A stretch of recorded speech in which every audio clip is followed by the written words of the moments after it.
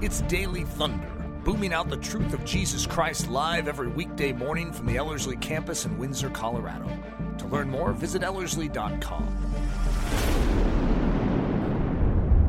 We ended the Session 8, or Episode 8 in the series, in a rather dire place. We had the betrayal of Wulfhere, and it was pretty dark, right? And we're headed into what all the historians, I think even Alfred himself, would acknowledge in history as being the darkest stretch of his life.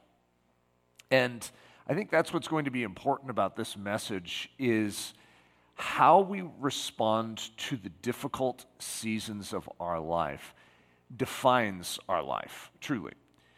And if you were to recognize that these difficult seasons are like the golden opportunities that God gives us, and if you've ever heard that, certain, wise businessmen will always test the different young bucks that are coming and wanting to work for them. They'll give like a test. My uncle, who was a very successful businessman, used to take men out golfing, and he would observe them golfing. He says, you can measure a man very easily when they golf. And I was really glad I never tried to work with him, because I'm not a good golfer, so that would have been a disaster. But it's in a strange way, the measurements, if I was going to say it, I'd hate to think that God's measuring us because of how we golf, right? But what he would say is, watch the man as he's golfing, because golf is a very frustrating game. And if the man handles that difficulty in those trials, his failures well, with a smile and a grin, with a nod like, yeah, I can do better.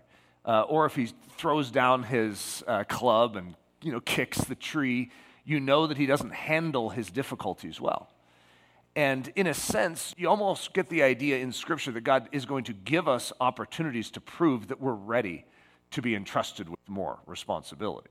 And those times that we're given as the test aren't the easy times. They're the hard times. It's the times we're going to get the swamp forest or fortress. We're going to get this one time of our life which is challenging, and that's the measurement of if we're ready to be entrusted with more. How are you handling this amazing opportunity I'm giving you right now to prove that you are ready?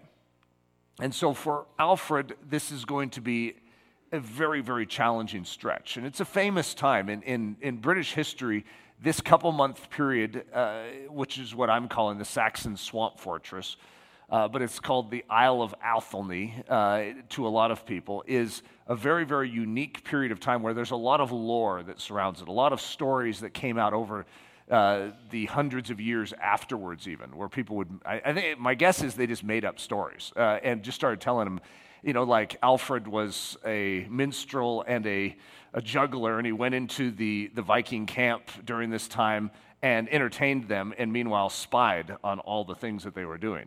And I don't know that happened, but it's an intriguing story, right? And so they have a lot of these stories that come out of this time. But for me, in the raw sense of this story, I've been here.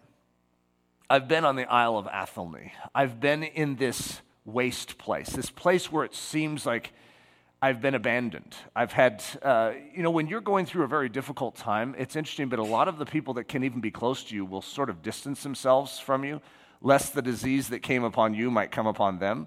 It's sort of a Job feature to life. When Job is going through what he's going through, people are like, I don't want to go where the lightning is striking, I don't want to stand near that. And so as a result, you're going to see him alone. And it's a proving period for this man. And it's actually what it is. Job is like, the heavens are leaning in. God's saying, have you considered my servant Job? And Satan's like, let me touch him. I guarantee you, he's gonna curse you if you remove that boundary of protection about him. And God says, okay, give it your best. He will not. And sure enough, Job is not going to curse God. God's going to win the bet, if you want to say it that way. But wow, Job's going to go through quite the testing and the proving in the process. And so in this process for us, could you imagine, it's like, I believe that my child is ready to carry more weight. And so it's like, and the devil says, I doubt it. And it's like, hey, we'll take him to the Isle of Athelney and we'll see. We'll see what makes him tick. And that's what this is. This is the Saxon swamp fortress. And this is something in each of our lives that we walk through, but how we walk through it is very, very important.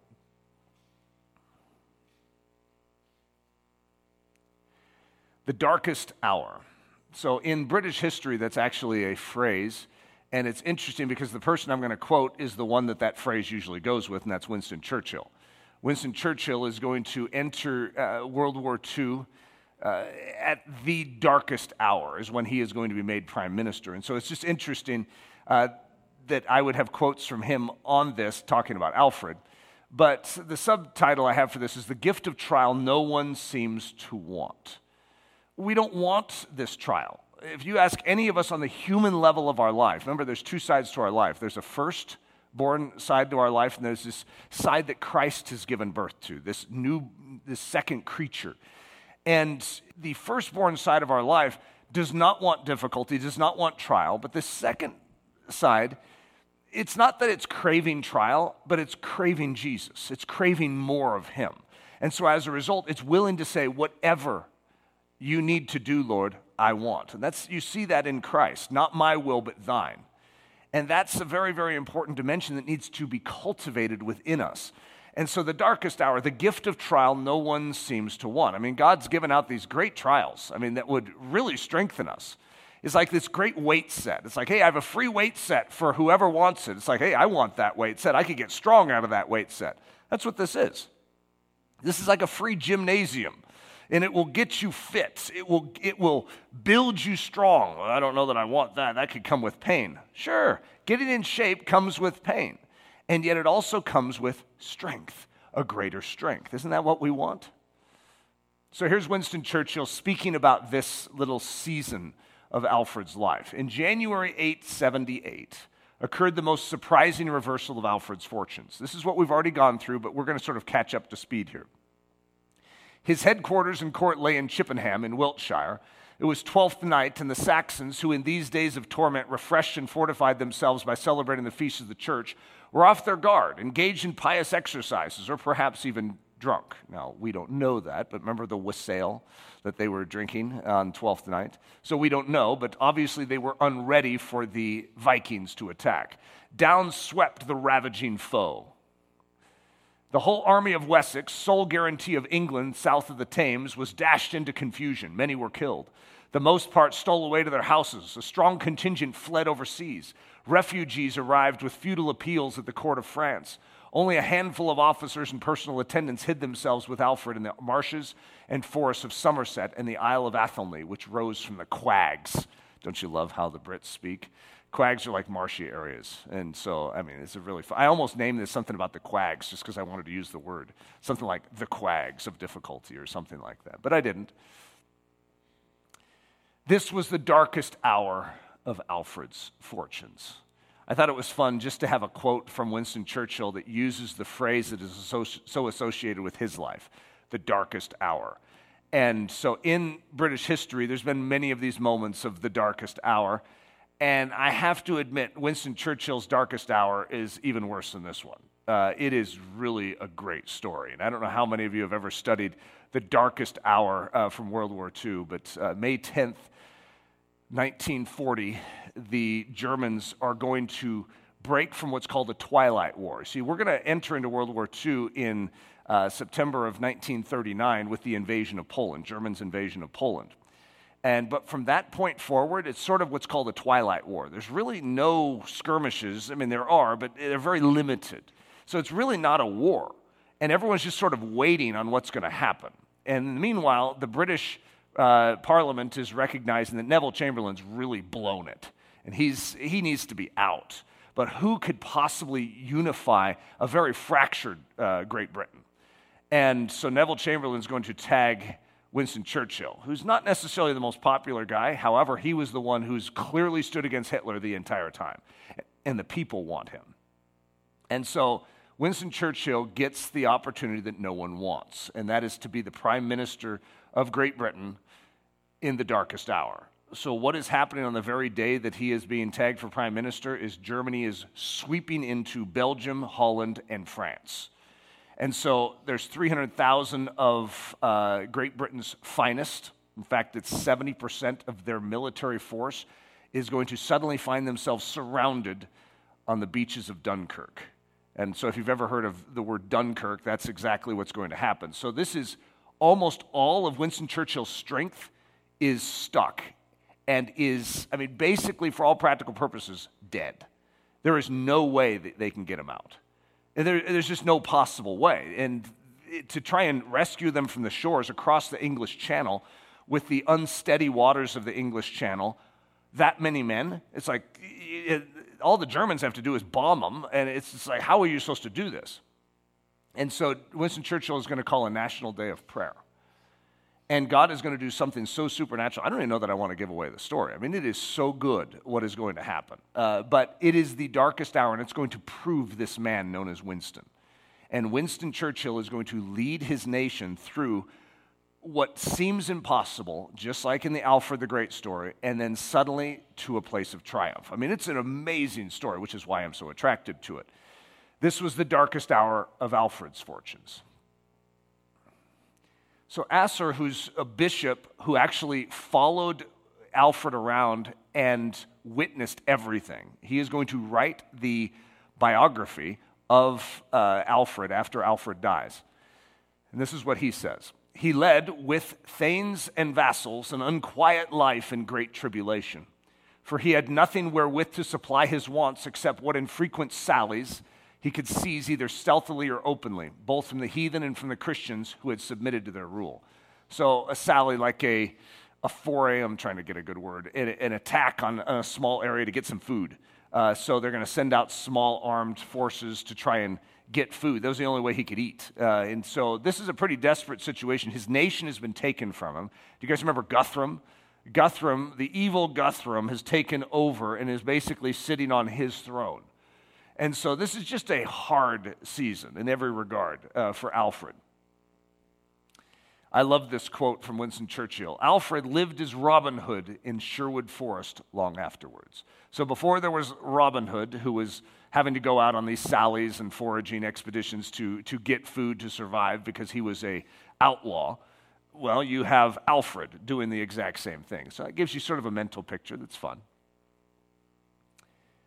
The leaders of the Danish army felt sure at this time that mastery was in their hands. To the people of Wessex, it seemed that all was over. Their forces were dispersed, the country overrun. Their king, if alive, was a fugitive in hiding. So it's not just Alfred, it's the people of Wessex that feel that sense of it's over. I've had a lot of moments in my life where it seemed impossible for something good to actually occur out of what was taking place. And we've had multiple moments in Ellerslie, ones that I'm not exactly sure, even at the spur of the moment, I could share, because they involve a lot of people.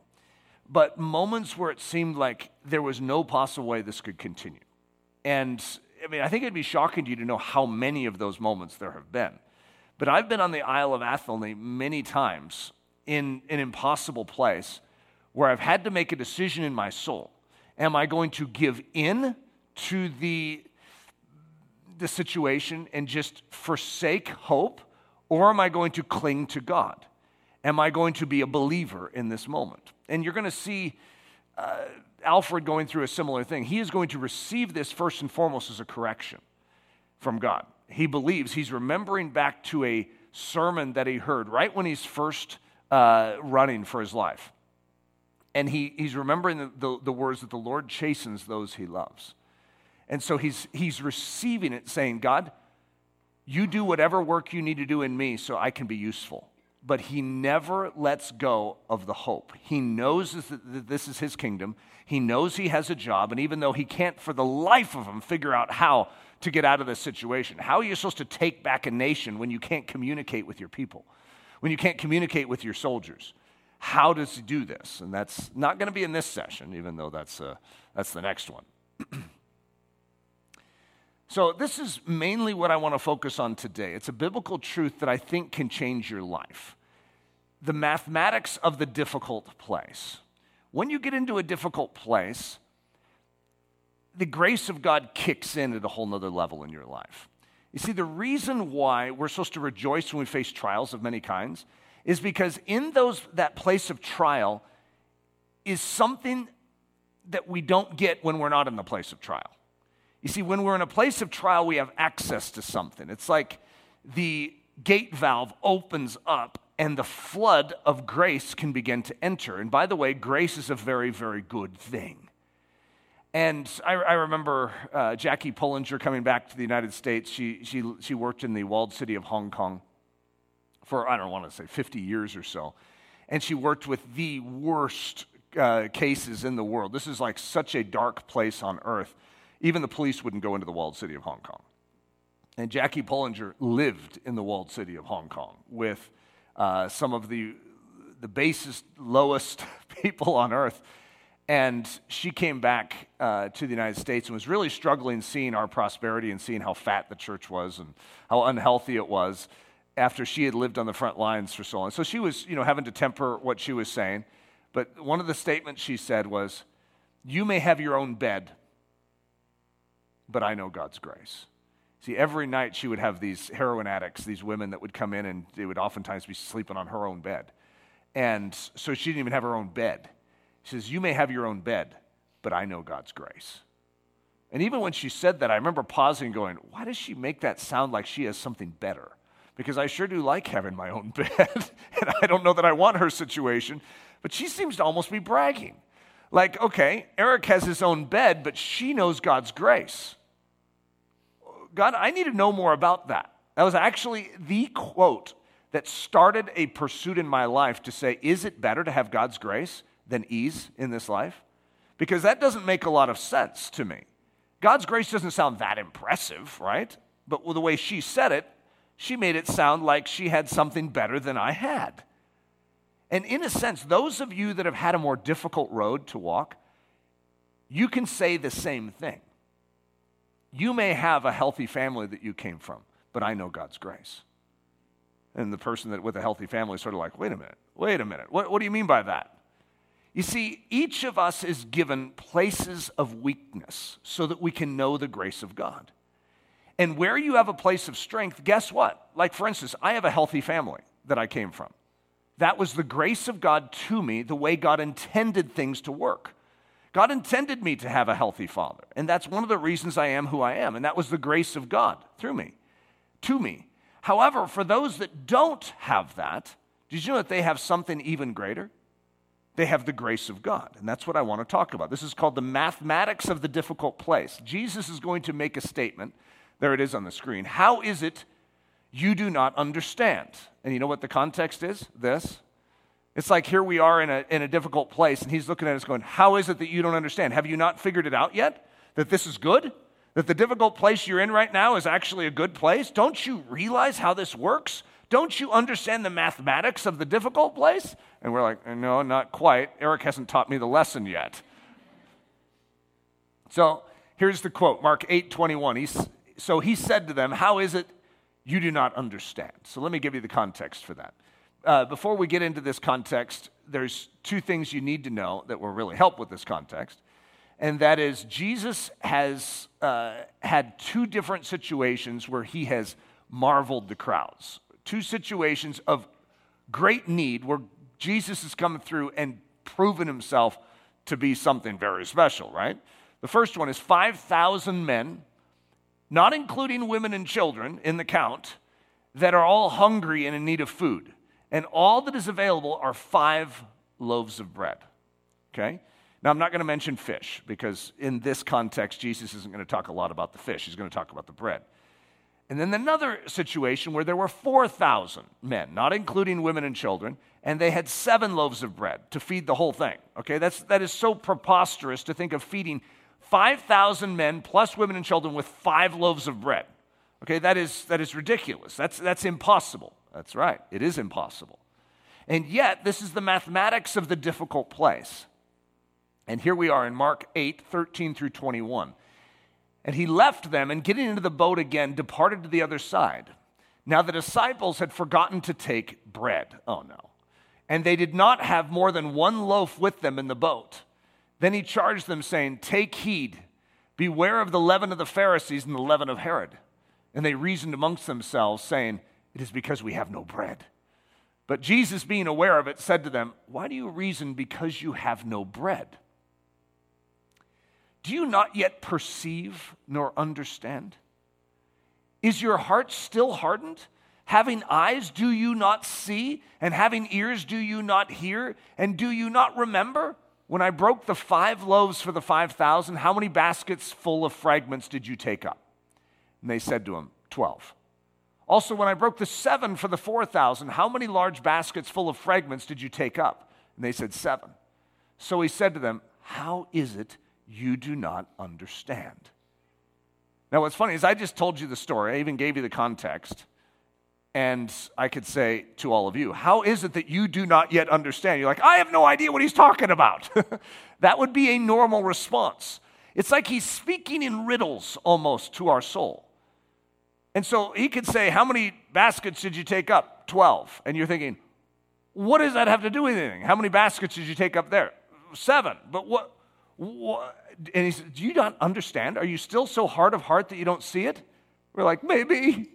I don't know. I don't know that I'm seeing it. The mathematics of the difficult place. So the mathematics of the difficult place. Now, I'm using today's date, tomorrow's date, and the day after, okay? So I have no idea what the dates were when this took place, but I want to give you sort of an illustration. Let's imagine that on July 2nd, today, you have no need of food. We have no need of a miracle. We have food. We have provision. And guess what? That's good. There's nothing wrong with that. And when we receive our food today, what are we going to do? We're going to thank him. We're going to thank him for his provision because he has given us grace in and through the provision of food. Praise God. We have grace. On July 3rd, imagine that there's 5,000 men in need of food, plus women and children, and we have an issue. We have a shortage, and all we have is 5 loaves of bread. Okay, that's a tough situation. Mathematically, you try and do the computing on that one, okay? It's not going to work. We're each going to have a little half crumb. July 4th, there's 4,000 men plus women and children in need of food. Now, I want you to think this through. On July 2nd, we have everything we need to supply the food. There's no need, okay? So I want you to imagine how many leftovers we're going to have. Okay, now on July 3rd, we have 5,000 men and we only have 5 loaves. So the need is greater than even on July 4th, which is 4,000 men, and we have 7 loaves. To the degree that there is need, you're going to recognize the supernatural fluctuations, okay? So this is the mathematics of the difficult place. July 2nd, we have no need, but we also have no leftovers. There's no bonus there. On July 3rd, we have 5,000 men and women and children, well, plus women and children to feed. We only have 5 loaves, but look at the leftovers. There's 12 baskets of leftovers. Well, so the greater the need, the greater the supply, and the greater the bonus package that comes along. On July 4th, 4,000 men plus women and children in need of food, and we have 7 loaves. 7 loaves is more than 5 loaves the day before. 4,000 is less than 5,000, and guess what? We have less leftovers. In other words, to the degree that you have need, God will meet it. And the greater the challenge, the greater the grace. You guys see it? Do you not yet understand, says Jesus? Do you not see that the greater the challenge, the greater the grace? Do you not realize that right now you guys forgot bread and I'm not upset with you? Don't you realize who is with you? The greater the need, the greater the grace. Mark 8, 17 through 18, then verse 21. Why do you reason because you have no? And I took out bread there and I put an empty place for you to fill it in. Because in each of our lives, we might be lacking something. Okay, as we've been talking about fatherhood, I guarantee you there's certain people in here that feel a trigger to say, but I don't have that. I don't have that father in my life that has been able to do this or that. Okay, for some it could be financial. For some it could be health. I don't have the physical strength that this person has. And so as a result, there's a point of need that is created. Why do you reason because you have no? Okay, you have to fill in the blank. You could put bread in, but that in America, that is not the most normal thing for us to put in, right? Our place of need is usually not bread. It is usually something else. But the principle, the mathematics of the difficult place work the same. Do you not yet perceive nor understand? Is your heart still hardened? Having eyes, do you not see? And having ears, do you not hear? And do you not remember? How is it you do not understand. Don't you realize that in the kingdom of heaven, your vulnerability, your weakness, your lack is God's place of strength? Do you not understand that where you are weak, God will make you strong? That this is the great secret of how Christianity works? So, the gap fill principle. He makes up the difference and more. So, we have a walled city, and a walled city is only as good as it is a completely walled city. That doesn't do you any good if you have a big gap in the wall of the walled city, because the enemy's going to come racing right through that gap. It doesn't matter if the rest of the walls are good. And many of us have a point of weakness, a point where the enemy could take us down or could take us out. But Jesus is the one that fills in the gap.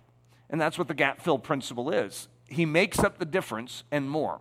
So if you were raised in a family that was a little unstable, that didn't actually supply you with the care, with the provision that you would typically need as a child, that's a gap.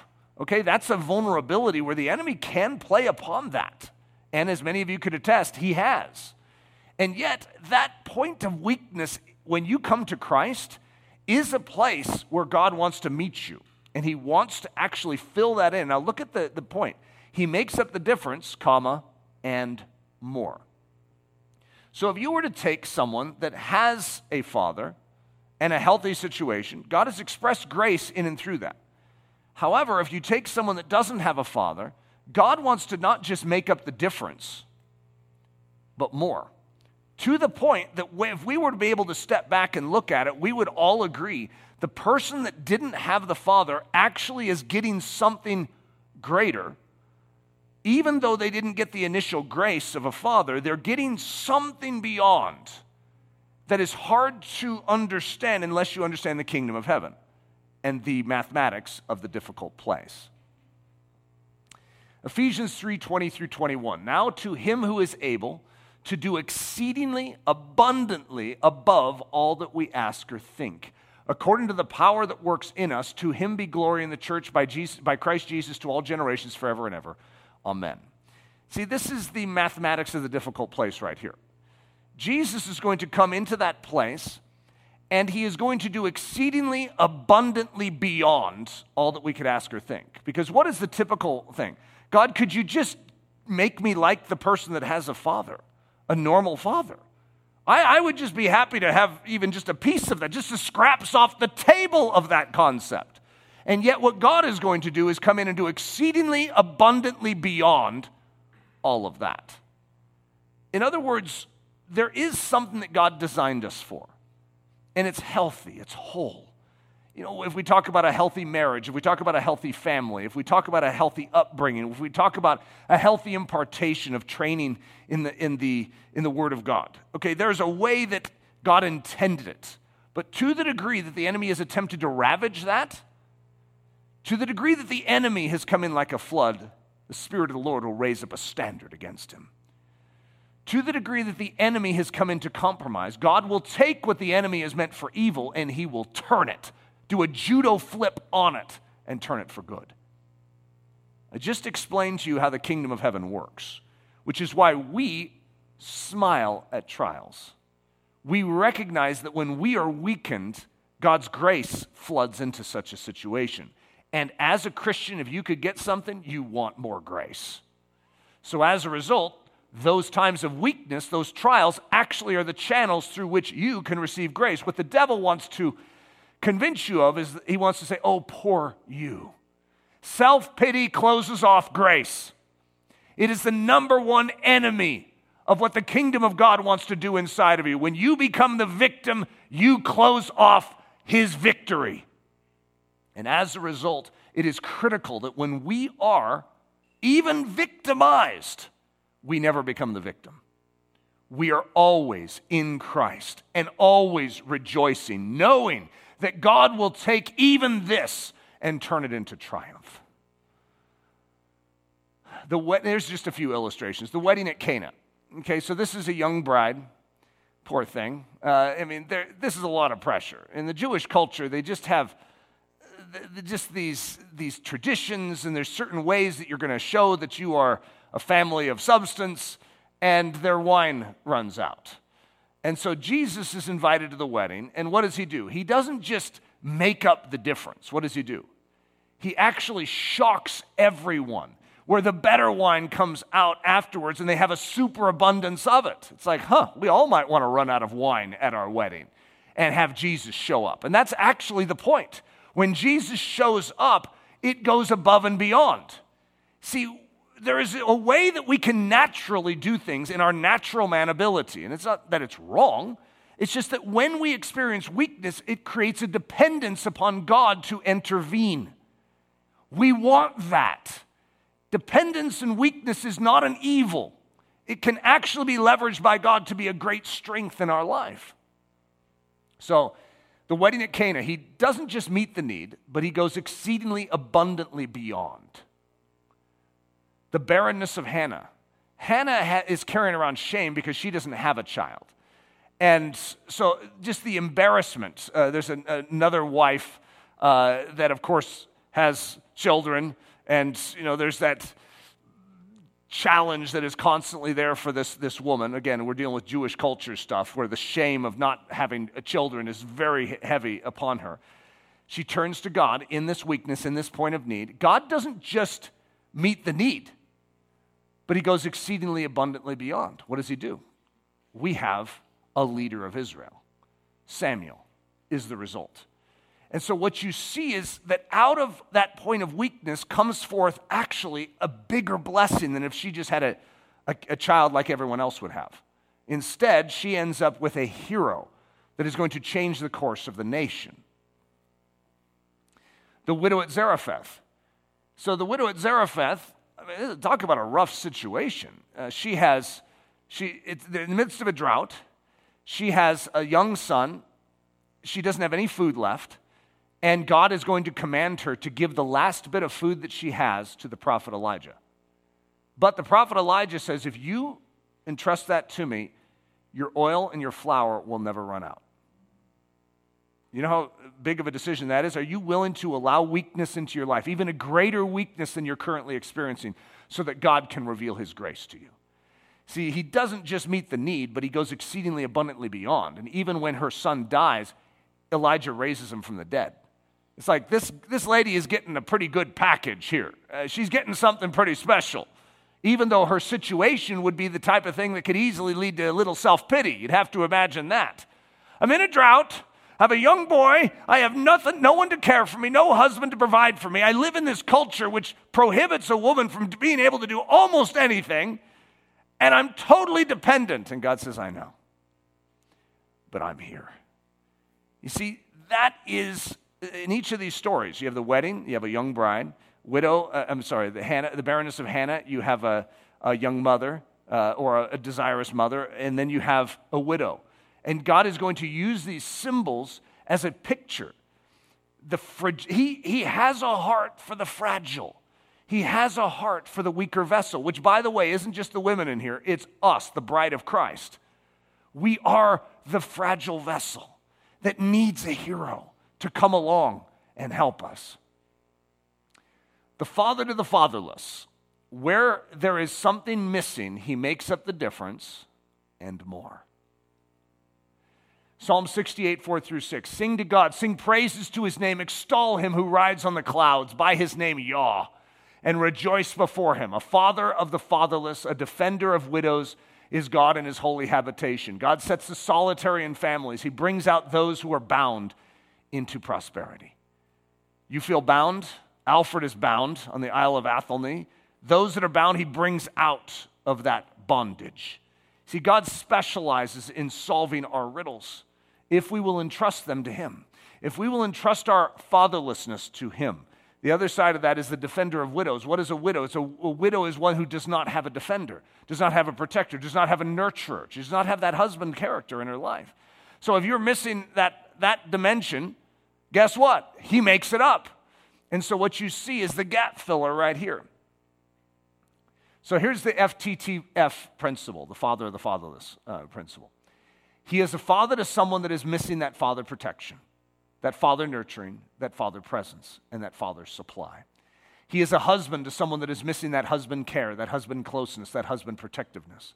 He is a provider to those that are without food, without financial sustenance, without practical strength to carry out their assignment. He is a healer to those that are emotionally and spiritually injured, without bodily strength or ability, and without mental clarity. If in any way we have empty pockets, he is the filler of empty pockets. So to the degree that you have emptiness, you have need, he is the filler of those empty pockets. This is what he specializes in. This is one of his chief attributes as a Savior. This is what he does. We don't have righteousness of our own, so what does he do? He supplies it with abundance. How did we get it? Not through the sacrificing of rams and bulls and goats, but through the sacrifice of his own life. Talk about and more. He is going to come and give us his very best robe. He is going to kill the fattened calf. That's him. He is going to give us the very best. He's going to treat us as royalty, though we do not deserve it. He gives us his best. So the word in Scripture for this is consolation. Now the problem is in our culture, North American culture, if you get a consolation prize, that's like almost like a pat on the back saying, I'm glad you participated. And so if you get a consolation prize or ribbon, it's like somewhat embarrassing, okay? It's like, so what did you win? Did you take first, second, or third place? No, I got a consolation ribbon. And, even your parents will go, oh, okay, maybe you can do better next time, right? It's just like, that's terrible. However, in Scripture, the word consolation is not a demotion. It's not a bad thing. It is a beautiful thing, okay? So we need to just reset our terminology here. This is the reward that you get in and through your suffering. This is the reward. Jesus is going to get a great consolation in and through what he is going to suffer.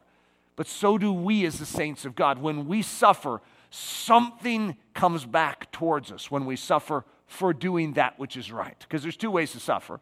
You can suffer as a criminal for that which is wrong, and there's no consolation in that. That's misery. Or you could suffer for doing that which is right for Christ's sake. And as a result, you get something known as this. 2 Corinthians 1:3-7. Blessed be the God and Father of our Lord Jesus Christ, the Father of mercies and God of all comfort, who comforts us in all our tribulation. So I want you to imagine, even that statement right there, he comforts us in all our tribulation. So a tribular is a threshing instrument. So if you're like trying to remove the chaff from wheat, you hit it with a tribular. And that is going to separate the inner pith from the outer chaff. And so it's actually a good thing that is happening. This thing called tribulation is technically not supposed to be a negative thing. It's supposed to be the removing of husks, the removing of what is unneeded. However, when you face these pruning periods of time, he is the God of all comfort in it. So he comes in with his grace, just like we're saying. He overcompensates for our need, that we may be able to comfort those who are in any trouble with the comfort with which we ourselves are comforted by God. For as the sufferings of Christ abound in us, so our consolation also abounds through Christ. There's our word, consolation. So as sufferings enter, well, guess what? So does consolation. So to the degree that we have trial, we have consolation. Now, if we are afflicted, it is for your consolation and salvation, which is effective for enduring the same sufferings which we also suffer. Or if we are comforted, it is for your consolation and salvation. And our hope for you is steadfast, because we know that as you are partakers of the sufferings, so also will you will partake of the consolation. And that's supposed to encourage the church at Corinth to hear that they have a consolation. Even though they have sufferings, they have a consolation. Now, most of us are like, I'm fine without the consolation, just take away the suffering. What we don't realize is that the consolation is greater. It's better to have the consolation than not having the suffering. Many of us would say, I would much rather just not have suffering. But if you understood the consolation, you'd say, I'll take the suffering because I know I get the consolation. I will gladly, the reason many of us as athletes will go in and train hard and have sweat and difficulty and all sorts of agony in our body is because we are trading it out for something greater called physical strength and energy. And so as a result, we know that this pain is short term, but it gains something far greater. And as a result, we evaluate and we say, I understand, Lord, what you're saying, the mathematics of the difficult place. I experience a little difficulty here and I get a great amount of benefit here. All right, I will rejoice in the little bit of difficulty here. So, paraklesis is the consolation. That's our Greek word for consolation. This is what it means. Help and support that is very near and very ready to supply strength. Intimate aid, heart-level encouragement, the supply of deep comfort. Isn't that just a beautiful statement? So that's what God is bringing. It's like to the degree that you face trial, you are going to encounter the presence of God, the supply of God at a very intimate level that is so much better than not having the need in the first place. It's like when you taste this, you're like, God, how do I get this? I remember this one trial I was going through for multiple years, and God was teaching me long suffering instead of suffering. I was learning how to go through something for a long period of time. And I didn't ever think about that, the word long added to suffering, until I went through this. It's like, wow, God, this doesn't end. And I almost felt like in the conversation that I had with God that day, it was sort of like, Eric, do you want it to end? Well, why are you asking, God? Because yes would be my immediate answer. He says, Eric, you know this intimacy you have with me right now because of this? If the trial ends, you lose that dimension that you currently have. That is a result, that closeness, that intimacy in this season is a result of you being so dependent because of this thorn that you have. And I remember in my mind actually saying, Lord, I choose the difficulty. I wouldn't want it to be removed 1 second before you would want it removed. I want everything that you have to give me. That's me staring at the situation with extreme challenge in my life, saying I receive the challenge and I allow the challenge to continue without complaint because I know it is producing that deep connectedness with you right now. I choose that over not having the pain. And that's saying something about that deep connectedness with Christ. It is that special. So look at this word that I just did, paraklesis. That's consolation. Now look at another word, which is the Holy Spirit, parakletos. Okay? Isn't that interesting? So obviously you're going to notice the two correlate. So let me just describe this. Parakletos is the Holy Spirit. It is the one who is the helper. He's the comforter. He's the consoler, if you will, the one who brings the consolation. So he's the very present help in times of trouble. He's the very ready supply of strength. He's the intimate aid of the Father, the one who delivers the heart-level encouragement, the one who supplies the deep comfort. So let's just focus on the truth here. The degree of consolation always outweighs the degree of suffering. So no matter the degree of suffering, the degree of consolation will always prove greater. Always. Do you not understand the mathematics of the difficult place? So that when you enter into the difficult place, you smile and you're like, thank you, Lord, because in this difficult place, I have you. Could you imagine if you actually thought this way? Imagine how much lighter your life could be as opposed to allowing the devil to grind you to dust, which is what he's very good at doing that because we don't understand the mathematics. We start complaining about the fact that we forgot our bread instead of recognizing that this need is yet another opportunity for God to show himself strong. So when we find ourselves on the marshy island of Athelney, let's cherish the fact that this place of difficulty, when embraced with faith, will undoubtedly turn into a place of strength. So Athelney, though it is a place of great trauma to Alfred, there is nothing in any of our lives that would even want this for the storyline. That's what's interesting. We're like, go Alfred, take on these Vikings. Oh no, Guthrum just snuck in on 12th night, and oh no, Wulfhere just betrayed him. This is terrible. And yet Alfred is going to be Alfred the Great because of what takes place in these few months on Athelney. This is when the great man is made. Right here. It's not before this, it's here. It's in the difficult place that he is going to be made into a man that will go down in history as the great. Isn't that an amazing statement? Most of us want to skip this in our life. It's like, God, couldn't we just defeat Guthrum when he comes in and then rise up and push them off the island and go, yay?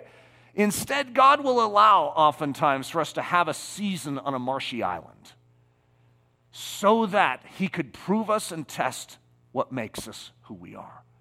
Why are you doing this? What is this for? Who do you trust in? Do you believe I am enough? Oh God, this is hard. Could you remove this thorn from me? As long as you have that thorn, you have my grace. So will you receive it for now? Will you allow my grace to prove sufficient to you in this time? In due time, I will remove the thorn, but I need to do something in you right now. The swamp fortress, an unexpected gift. I don't know how many of you have had a swamp fortress in your life. The guy talking to you is very, very familiar with what we're talking about here. And I would say the reason this message is so clear for me and the reason I can speak it with such strength is because I know it. I've tasted it. I know that the consolation is greater than the pain.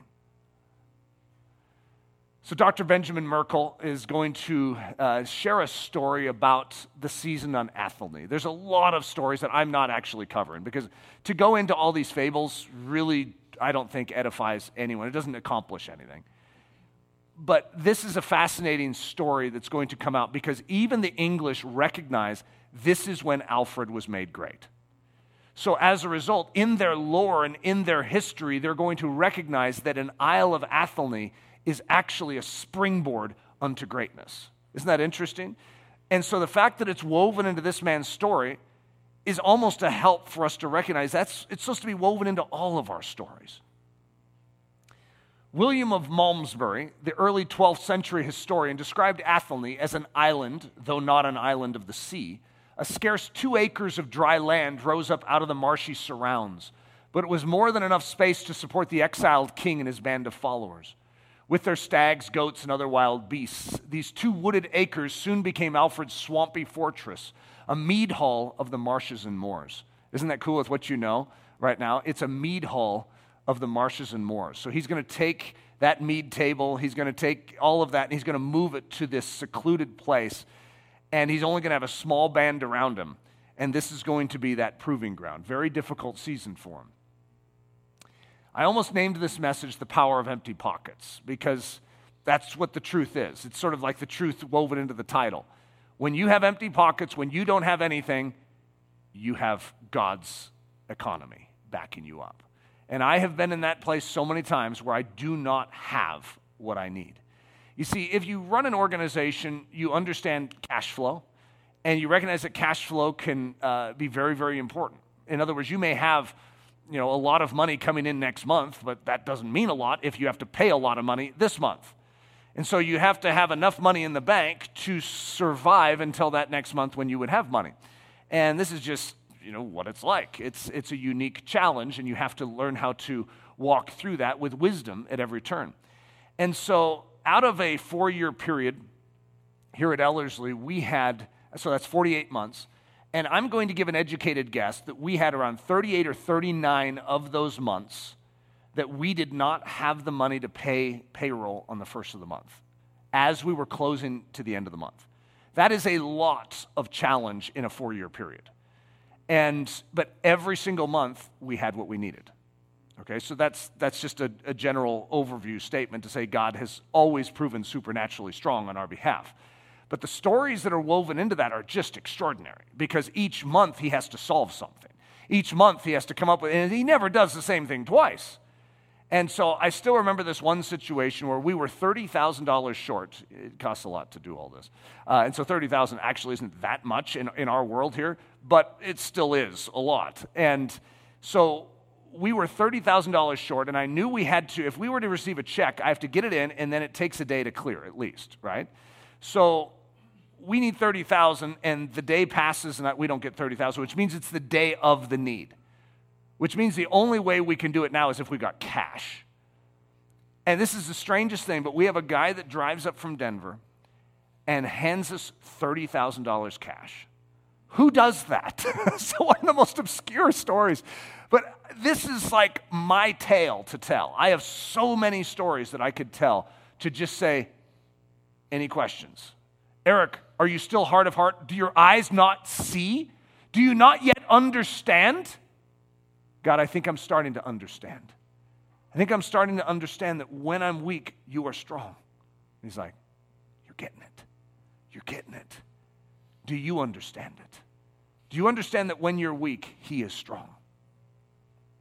The power of empty pockets, how we handle our most difficult moments defines everything. So here's the story from Dr. Merkel about the season on Athlone. This is very fascinating. In one account, as the king's men went out to fish one afternoon, the king and his wife stayed behind with a servant in their small dwelling on Athelney. A pilgrim came and begged bread of the king, who sent the servant to see how much food they had to spare. The servant returned to say that the family only had one loaf of bread and a bit of wine. Alfred immediately commanded that half of the loaf and half of the wine be given to the beggar, who took the gifts with gratitude. Of course, it was discovered later that the loaf of bread and the bit of wine had not been diminished at all, despite having been shared. That afternoon, the fishing party returned with a miraculously bountiful catch. But the greatest surprise came that night when St. Cuthbert, the great saint of Lindisfarne, appeared to Alfred to reveal that he had been the wandering pilgrim who had taken Alfred's bread and wine. Because of Alfred's generosity, Cuthbert would be the king's shield and friend and would watch over Alfred from then on. Cuthbert also gave Alfred a prophecy of his upcoming victory over the Danes, as well as the promise that Alfred would soon be the king of all Britain. So, to what degree that is legend and what degree it is fact, I don't know. But isn't it fascinating that that's the story that passes down through history? That how you handle your Isle of Athelney is going to define your entire history from this point forward. For all practical purposes, most men would have given up. Most men would have fled the country. Almost every other king that had still survived in all of this island of Britain had left long ago. Burgred is going to flee. So the king of Mercia, he's out of there. And so if you could get out with your life, that was a pretty big deal. Alfred refuses to leave. In fact, as I will go into on Monday, he chooses the most difficult spot in the country to stay. It's right where Guthrum is. Why would he do that? There are other places where the Vikings aren't in Wessex. Instead, he chooses to be right in the center of it because he wants to plague Guthrum. He is not leaving. He is going to take back his kingdom, and he wants Guthrum to know it. It's like you have to give a wink and a smile to that. It's like, okay, whatever that is, I think we could use a bit of that in us as the Church of Jesus Christ. Father, we need to understand this, just as the disciples needed to understand it. We need to know the mathematics of the difficult place. We need to understand the principle of the father to the fatherless. Lord, that to the degree that we have empty pockets, you are the one that fills those pockets. So, Lord, we rejoice right now in whatever area of our life we are lacking, for that is your territory to redeem, to prove faithful in. Lord, and we thank you for this amazing principle, and we love you. It's in the precious name of Jesus that we declare this. Amen. Daily Thunder is a listener-supported production of Ellerslie Discipleship Training. At Ellerslie, we are laboring to rouse the Church of Jesus Christ out of its lethargy and build brave-hearted Christians for such a time as this. Daily Thunder episodes are released every day, Monday through Friday, from our campus in Windsor, Colorado. And our weekly sermon is delivered live at 9 a.m. on Sunday mornings with a delayed live stream available at noon Mountain Time. Go to ellerslie.com/daily to get all the details. Thanks for listening.